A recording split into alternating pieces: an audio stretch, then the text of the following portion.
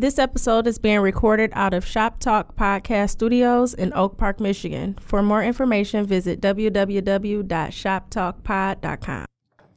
Hey, what's going on? It's your man Jay Johnson. And Dan going wild. Back with a special episode midweek.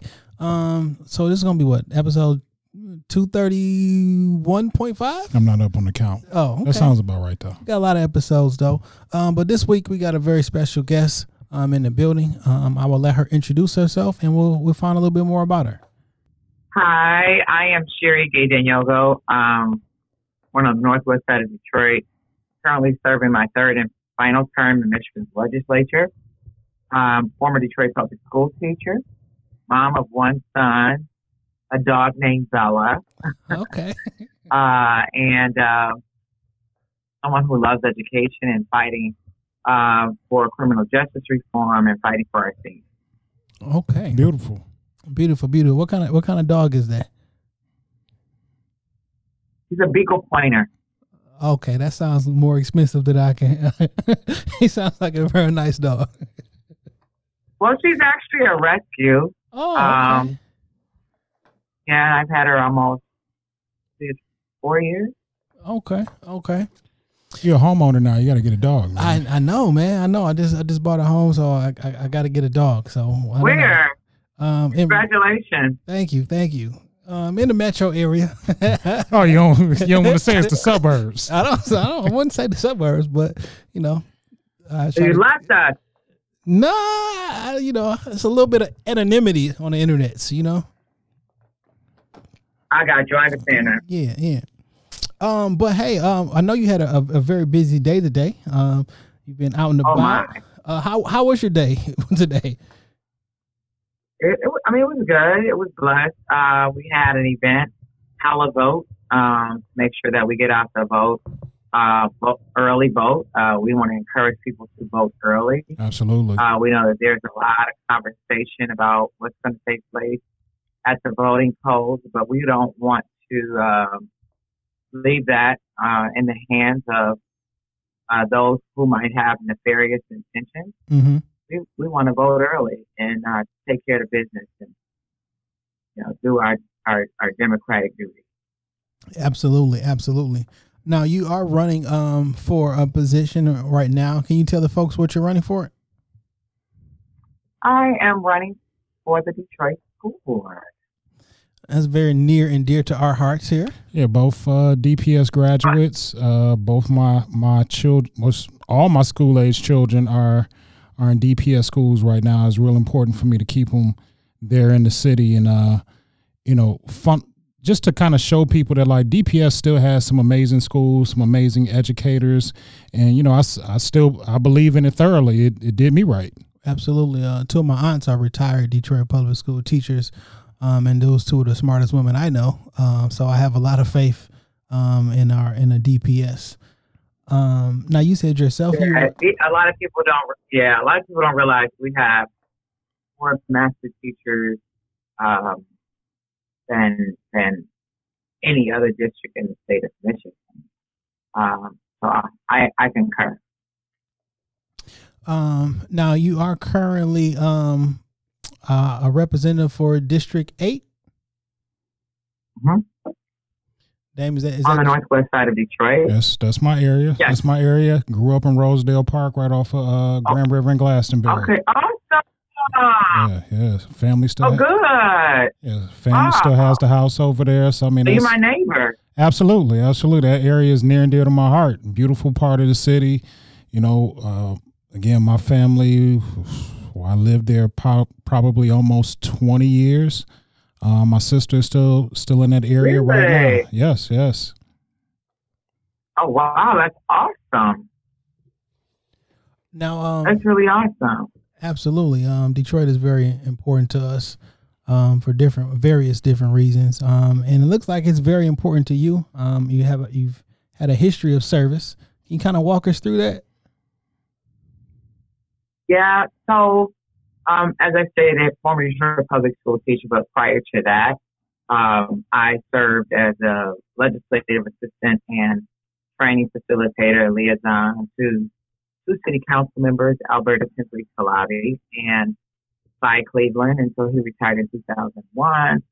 Left there, started my own nonprofit, Coalition to Integrate Technology and Education, and then, started teaching science, DESA, Detroit Education Public School Academy, then later DPS. Left there, went to work with United Way, and had great experience, of course, exploring education.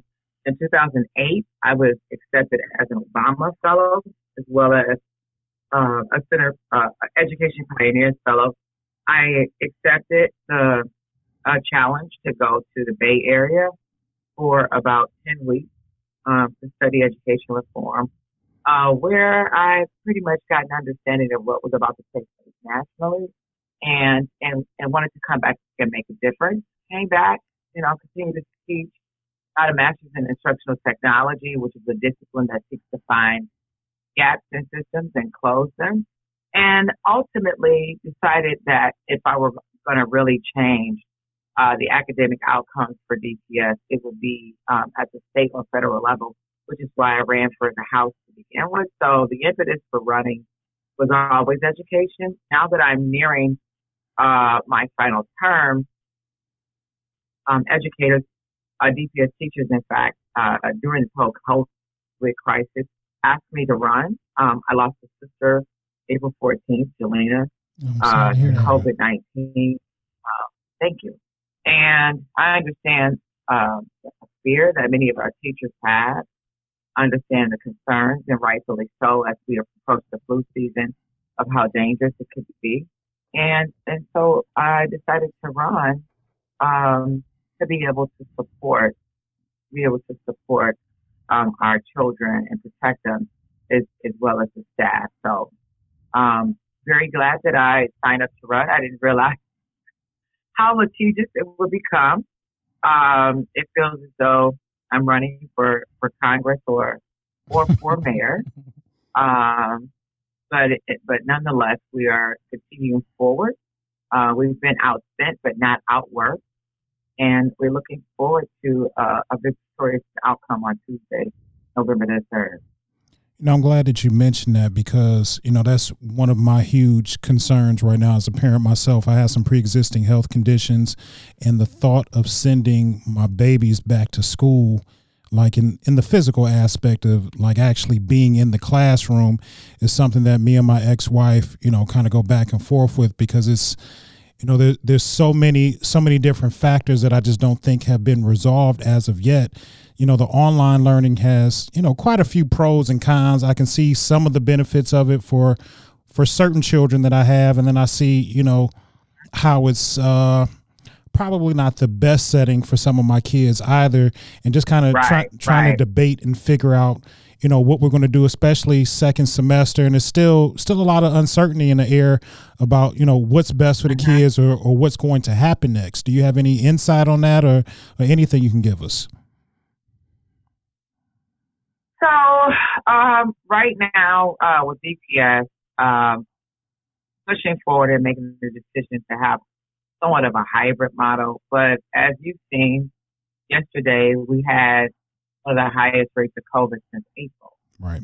And so as we look at that, we need to make sure that we elect people who are willing to fight and make sure that we don't subject not just our children. Many of them are maybe asymptomatic, but we have to make sure that we advocate and protect the adults that many of them go home to, the grandparents that raise these children, or the older aunts who may have pre-existing health conditions and could, meet fatality if God forbid they are exposed to COVID. So,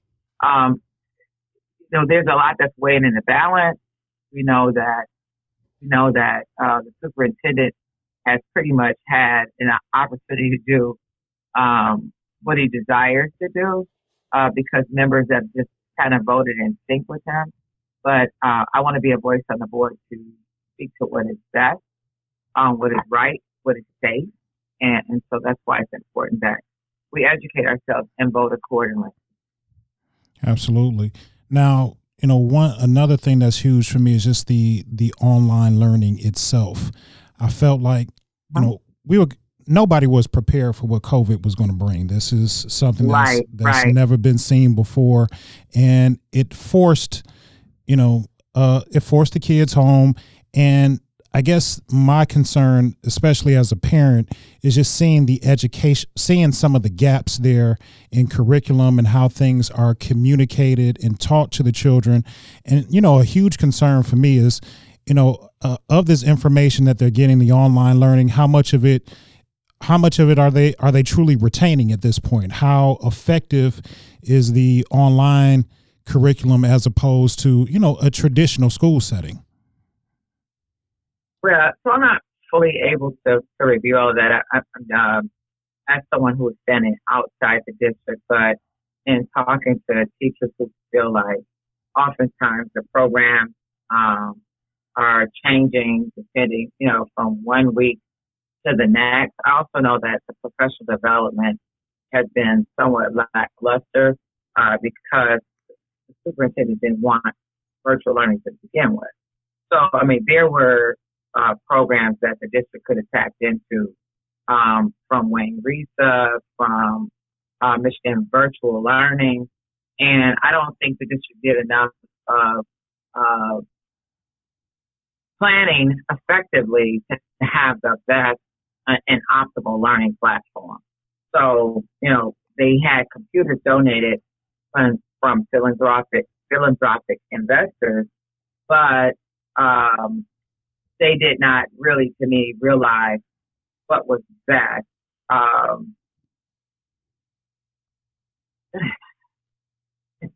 And really take advantage of resources that were available. So, okay. That's part of the challenge that I see, and hopefully we can get beyond that and see something done differently. Now, how has this campaign been? How have you been managing this campaign via COVID? So I'm glad you asked that question. So it's been quite litigious. I've been managing my campaign myself and with support and volunteers. I'm very thankful for great people. Folks have come out of town to help me out, but managing a campaign of this magnitude right now is quite challenging. Running a citywide race when you've been outspent is extremely challenging. So I'm just thankful for those who have demonstrated a measure of support, but not only that, that will come by, help get yard signs out. And that this has become a movement for people who understand what's at stake, understand that we got to have a voice to stand up for what is right. And so I'm thankful. I'm grateful. It's not easy, but thank God we've made it thus far. And I know that we will be successful if the people come out and support. Absolutely. What are some key things that you want to do after you get your seat on the school board? Thank you. So, number one, protecting our kids and protecting their families and respecting the staff at DPS. You can't have an optimal learning environment, without having respect for the people who do the work every day. Absolutely. And they have to be listened to. They have to be heard. And so putting a survey process or a way for them to express the issues and the concerns that they face every day. Oftentimes, you have people who work from the top down, but never ask the people who are doing the work, so how could we do this differently or better?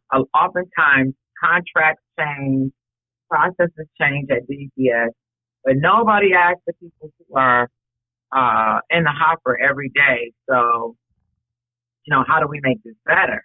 And in order to really make our system work better, we have to stop disrespecting the people who do the work. So that's one. Two, I have a number of relationships after serving in Michigan's legislature for 3 terms. So utilizing those relationships on both sides of the aisle to articulate the importance of having a fair funding equation for DPS and for other urban communities. And so advocating accordingly to make sure that we did that so that we could properly educate our children. There's no question DPS has the lion's share of children with special needs. And so being that is the case, the cost is insurmountable and far exceeds that of educating a traditional student. So if that's the case, then why aren't we ensuring that we provide the additional resources that are necessary so that all of our children can learn? Opening up the doors and allowing parents and staff to have a voice during school board meetings. That's important as well. There's no other time that we can really hear unless we're doing surveys or listening tours, and that should be a part of our platform as well, so that we can hear from people. The DPS has been under state control for more than 17 years. We're currently right now under a financial review commission. So doing what is necessary to let the constituents know that this is what you're paying for, this is what you're getting, and this is what we collectively need to do to get something different. And so those things are equally important. Early childhood, of course, is critical. Literacy is critical. But I think more than anything, we need to revisit how we engage all of our stakeholders in the process of advancing policies that are best for DPS. Absolutely. Now, I was looking over some of your information, and there was one thing that stuck out that I thought was a great idea, and it was involving skilled trades and apprenticeships with DPS. Can you discuss that a little bit more? Yeah. So my son graduated from DPS K-12, Flicks Foreign Language Immersion Cultural Studies School, Hutchins, overall 75 when they were there, and then Cass Tech. My son got a full scholarship, to go to South Carolina State University marching band. After a year or so, he didn't like it. And he came back home and then ultimately got into a welding program. And you know, he's a licensed welder. He loves doing that work.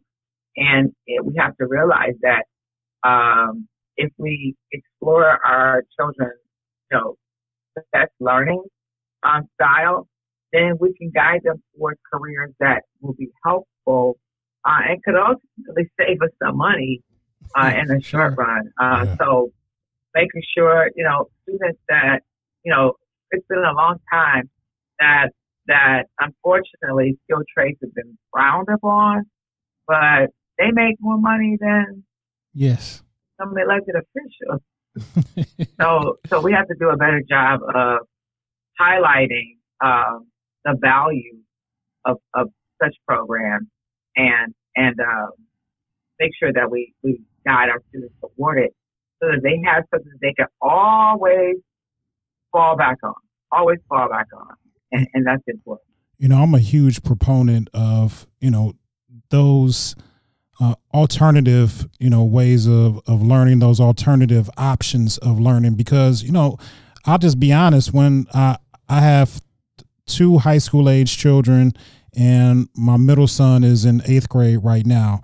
My older 2 kids, they want to go to college. That's their goal. They want to go away, live life. But talking to my middle son, I know that like right now, college is not on the forefront of his mind. He wants to be done with the traditional, I got to go to school Monday through Friday, 8 to 3. And, it frustrates his mother a bit. But like I told her, I didn't necessarily go through a traditional college setting because I was a lot like him. I knew that I was done. I didn't want to be in school every day. And now I still wanted to learn something, but I needed an alternate path. And I think exposing the kids to that, is such what do we have? Was it co-op or co-op? Yeah, things of that nature. There were other skills. Yeah, I remember my ex-wife, she started cosmetology when we were like in 11th, 12th grade, and, carried that all the way through, adulthood, doing nails and hair and things on the side. And that was something that she loved and enjoyed. And that opportunity was available to her at 15, 16 years old, where she went to school at, and where, I won't say the same. I went to Cass also. I'm not going to say the same opportunities weren't available there. I was just on a different path for myself in education at that time. I got you. But had it been more widespread, like skilled trade, I joke about it. A few years ago, I worked for a pharmacy, and I remember playing around in the back where we kept the medication, jumping on a high-low, just joking around, and causing about $35,000 worth of damage to the facility. But, my GM at the time, when we were going through everything and the claims, he was like, "So you are not certified to ride this vehicle?" And I was like, nah, not really. But, just to kind of tie that all in, I mean, those opportunities, the gentleman that was certified to drive a high-low, come to find out, he's probably making more money than I was in a supervisory role, just moving boxes around in the back. And just to have those different options and those opportunities available, it just kind of opens up so much more for a child, because again, traditional learning isn't for everybody. It's sitting in the classroom isn't for everybody. And sometimes by the time you're 16, 17, 18, your mind is just what my dad always used a phrase with me, that I can't man his ship. I want certain things from my children just because I want them to have the best life. But at 18, you are a grown man, and you need to start figuring out what the best life for you is. And maybe skilled trades may be a lot better for some of these kids coming out of the opportunities that they have. I totally agree. And so that's why we have to be able to offer different opportunities.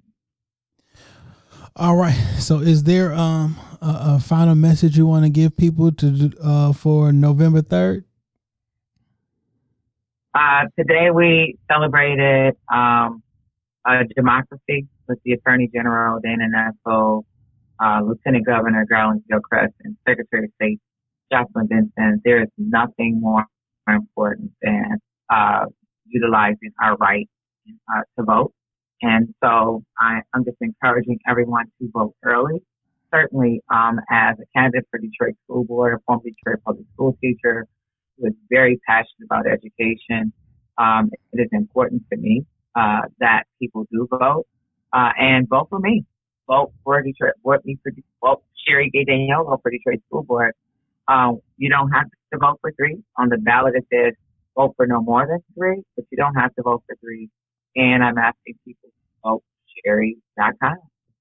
I'm so glad you said that, because I hear everybody saying go out and vote, but don't nobody ever want to say who to vote for. It's okay to tell somebody go vote for it. I mean, that's the purpose of campaigning. I want so yes, go ahead and vote for Sherry. Absolutely. Well, we appreciate you taking time out your busy day to come talk to us. And before you go, just one other quick thing: any website, social media information that we can give out to our listeners for them to connect with, now and even after November 3rd. Yeah, website VoteSherry.com. That's my website. VoteSherry.com. Beautiful. Absolutely. Again, we appreciate you taking time out of your day. I know it's been a busy day and a long day for you, but we appreciate you, educating and informing our listeners. I appreciate you. Thank you so much. And after you get that victory, we like to invite you in studio so we can discuss some things. Yeah, celebrate and discuss some things a little bit further. Yeah, let's do it. All right. Well, you enjoy the rest of your night. Thank you. Thank you all, and I appreciate you all for for inviting me on. I look forward to having an in-person discussion very soon. All right, now. Thanks. All right, thank you.